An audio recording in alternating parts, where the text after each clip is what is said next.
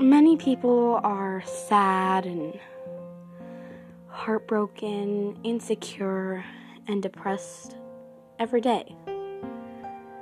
And I'm here to make you feel a little better and make you feel stronger and tell you words that you should be hearing.